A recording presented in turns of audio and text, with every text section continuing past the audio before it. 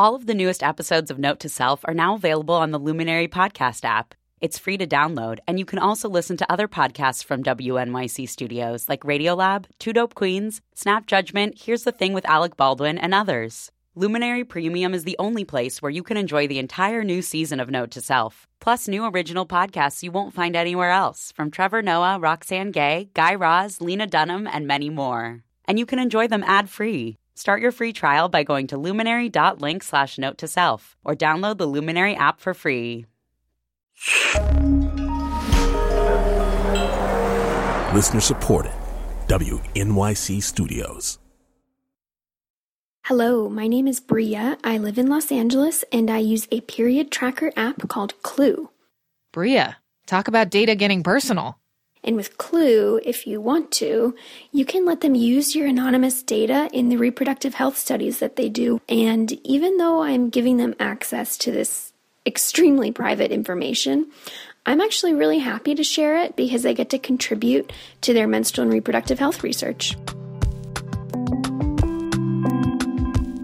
Listeners, there's a question for you. Would you give up your most intimate information if you knew it would be used for the greater good? Well, 75% of you said yes in our survey about privacy. But how do you know that the people you give that data to really will use it for the greater good? How do you know they won't just sell it to other people or use it to sell you more stuff? Or worse? It's Note to Self, the tech show about being human. I'm Anoush Zomorodi. This week, we're exploring how our personal information, yours, mine, millions of others, can be put to work to illuminate injustice and even reduce suffering around the world. Yeah, it's a big claim. We visit two of the world's top scientists at MIT who are inventing new ways to use data to improve people's lives. And we discover what, or shall I say who, could spoil all this potential for good. Yeah. Hello? Hi there, how are you? Hi, Sandy, it's Manoush. Good. NYC, how are you? Sandy Pentland has been called one of the world's most powerful data scientists. He co-founded MIT's Media Lab, he advises the UN, and his goal is to upend how entire societies function, especially places where problems are literally life and death. You have to remember that it's still possible to have a genocide occur without the rest of the world knowing about it.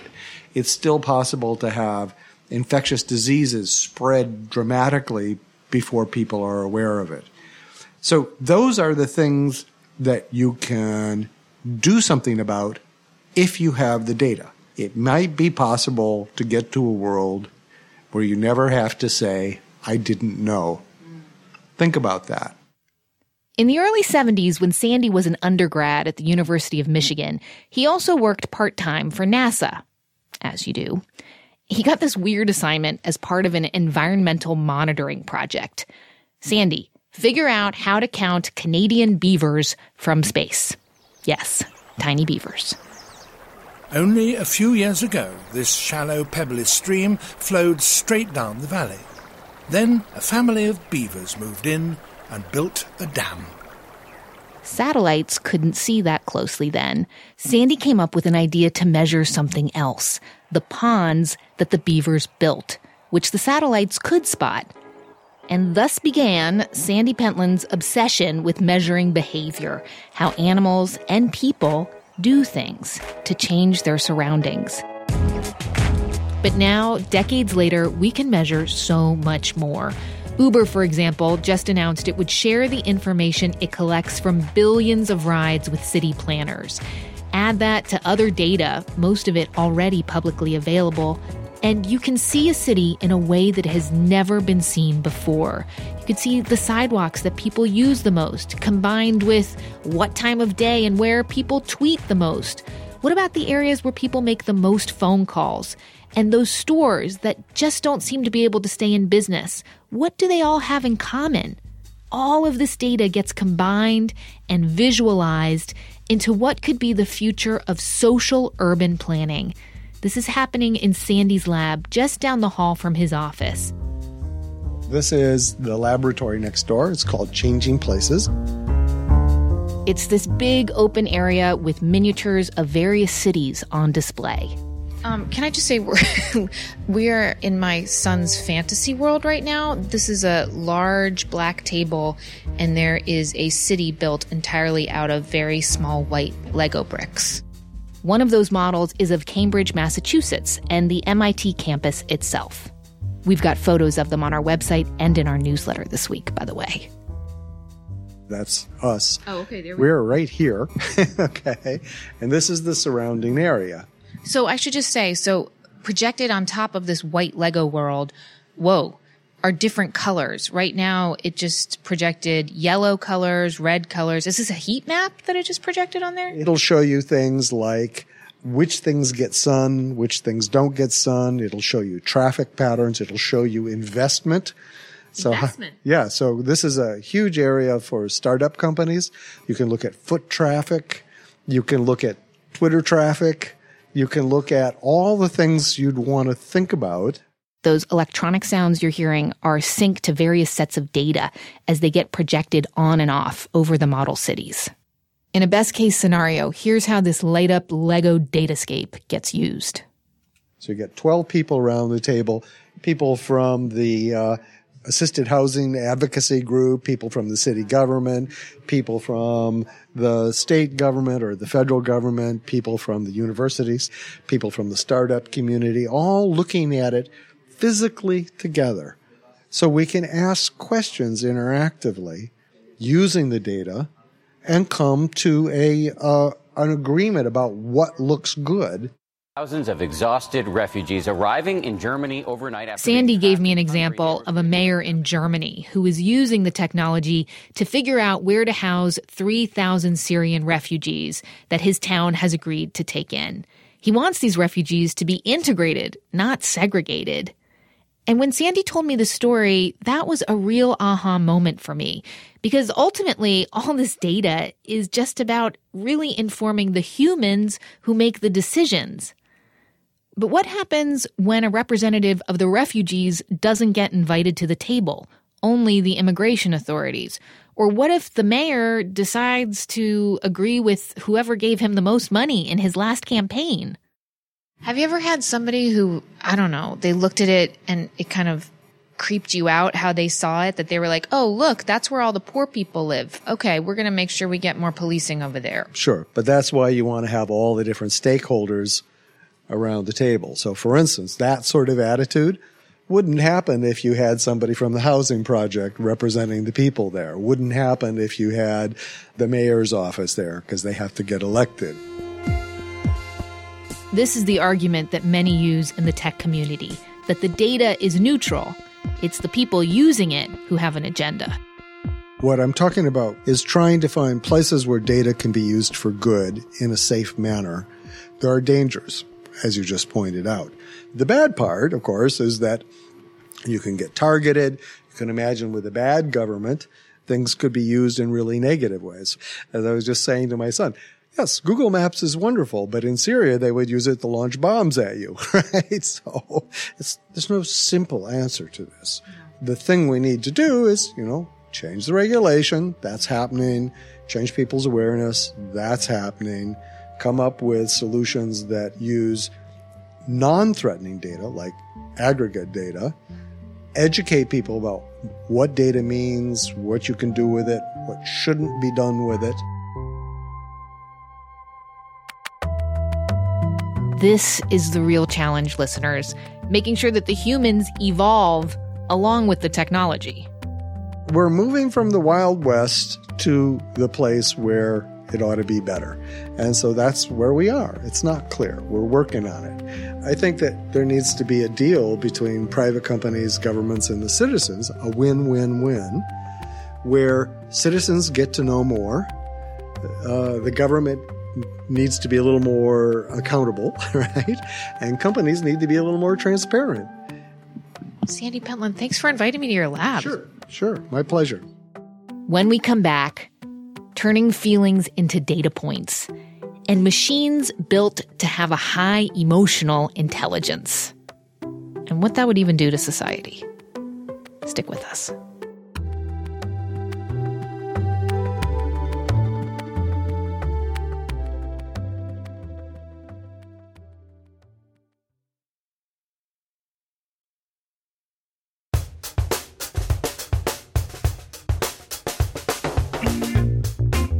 We're back. This is Note to Self. I'm Manoush Zomorodi, and during my visit to MIT, I saw robots worth tens of millions of dollars dressed as Santa Claus. I saw the inventor of the web wandering past the cafeteria, and a garden of digital flowers. MIT is a pretty special place. Some would say an ivory tower that feels far away from the rest of our troubled world. But that's not to say that those troubles aren't on researchers' minds. Sandy Pentland wants to use big data to solve big humanity-level problems. Rosalind Picard wants to use it to solve the problems that come up when we're one-on-one with each other. I'm professor of media arts and sciences at the MIT Media Lab and director of our affective computing research here. We are sitting in my office in the Media Lab on the 3rd floor. Roz is building machines that understand what humans are feeling to help the people for whom emotion just does not compute. Many, many engineers and computer scientists are not good at reading people's facial expressions. You're smiling right now, and people might think, oh, just look if the person's smiling. That means they're happy. Well, we found that 90% of frustrated computer users smiled, the true smile of happiness, when they were frustrated. Which means telling people to just look for a smile doesn't cut it. One young man I talked to was on his 20th job, and he's like half my age. And one of the things he had trouble with was seeing if his boss was pleased or displeased. If you can't see on the face of somebody if you've pleased or displeased them, that's a phenomenal handicap. So in 2011, a year before Google introduced Google Glass, Roz and her team devised an elegant glasses-mounted solution. This is a tiny camera that in milliseconds records and analyzes facial expressions, how the person moves their head, and reports back what those movements mean. And so what we did is we had the camera read, do you look interested? Do you look disinterested? Do you look agreeing? Do you look disagreeing? Positive, negative. Do you look confused? In which case, maybe I should slow down and pause. We had each of those mapped to an LED in the glasses that were private for the wearer. So I would get the green light if you looked interested or agreeing. I would get the yellow light if you looked confused, kind of, hey, Roz, slow down. And I would get the red light if you looked disagreeing or you stopped looking interested in what I had to say. Roz and her team ended up spinning off their emotion reading technology into a company called Affectiva. With investment money to keep them going, they could feed millions more facial data points into their algorithms until their software got close to 100% accuracy. And then they could be used to build mass market tools that did what Roz originally set out to do, help people who can't read emotion function better. Last I looked, there were about a half dozen products for people with autism that were doing everything from reading the expressions for them live to helping give them tools, educational tools to learn how to read them without technology. So, I mean, this is a perfect example of, yes, absolutely, used for good. No doubt about it. Helping people who really struggle with understanding basic human interaction, decipher it. Yes.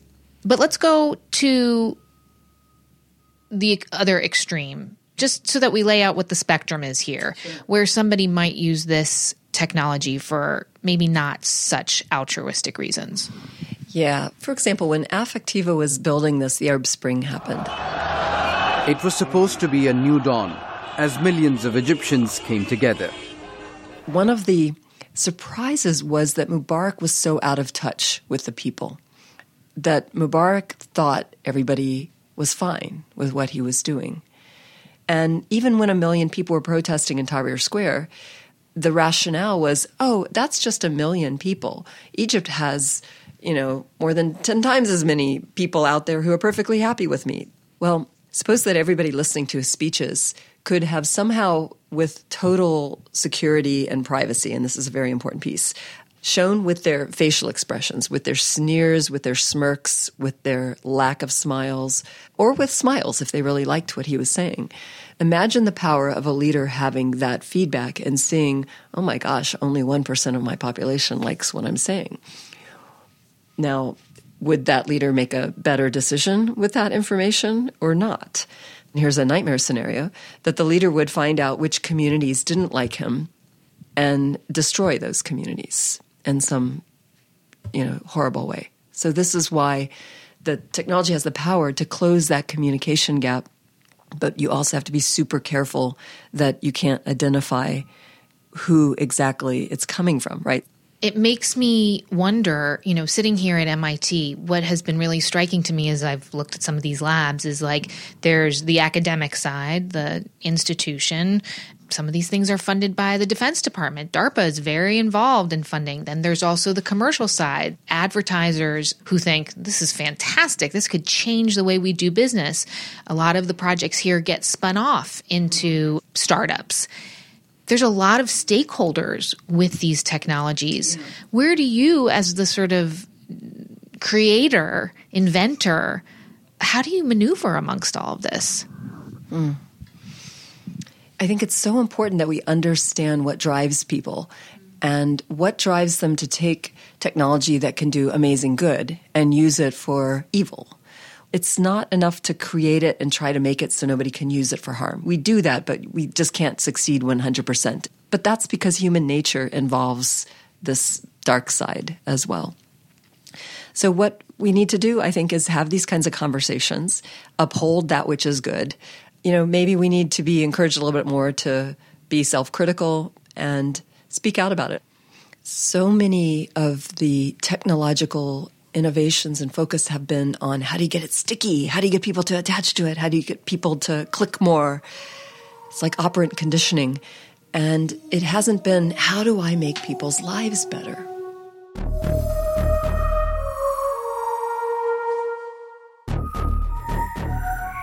That's the promise, the possibility that big data can help us learn to really see each other and our feelings, that it can create a future in which no leader, no international body can say that they didn't know a genocide was happening or that a disease was spreading.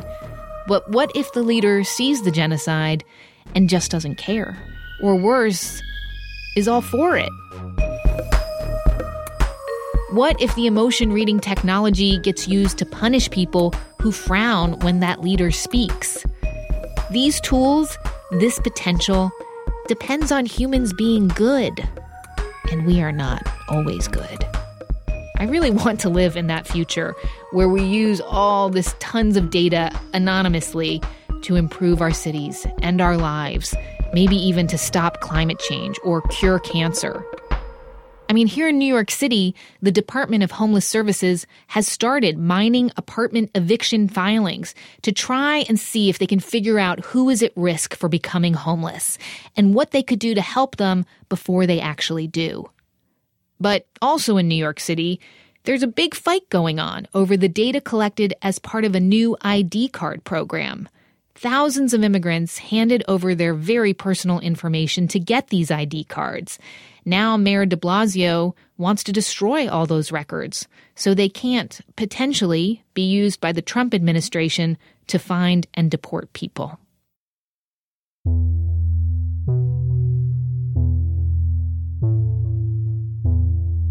There are good and there are bad uses of data, which is why we need to talk about safeguards. And it's not just the technologists who need to talk, but all of us. We need to decide what information is for sale and what we want to protect. It's almost like people are afraid to say, here's where we would cross the line. Here's where it would really be wrong. But I think we might need to start to wrestle a little bit more with where are the real boundaries. Starting next week, we'll be drawing those lines. We'll be talking about how we can set some personal and societal boundaries so we can get to that future, the good one. And this brings me to a very important programming note. Your regularly scheduled Note to Self will not be out next Wednesday, as it usually is. Instead, it's coming out Monday. Yes, 2 days earlier than usual. And that is because we are partnering with NPR to launch our Privacy Paradox Project that day. Monday, January 30th. We're going to explain what the paradox is, what you can do to protect your privacy, and all the information you need to take part in Challenge Week, which starts February 6th. If you know you're in and you just want to sign up now, please go to privacyparadox.org. And if you've already signed up, thank you. There are thousands joining you already. But please go recruit a friend, your mom, a teacher, get them to do it with you. We know that these interactive projects can make real change happen. One last note, if you've got privacy on the brain, anything, you're thinking about the terms of service or you're getting creepy ads or whatever it is, if you have a question, please record a voice memo and email it to notetoself@wnyc.org. You're going to be hearing a lot of these voice memos from your fellow listeners in the weeks to come, but please contribute your story. The Note to Self team is Jen Poyant, Kat Aaron, and Joe Plord. Many thanks to Megan Cunane for her help this week, too. Note to Self is a production of WNYC Studios. I'm Manoush Zomorodi.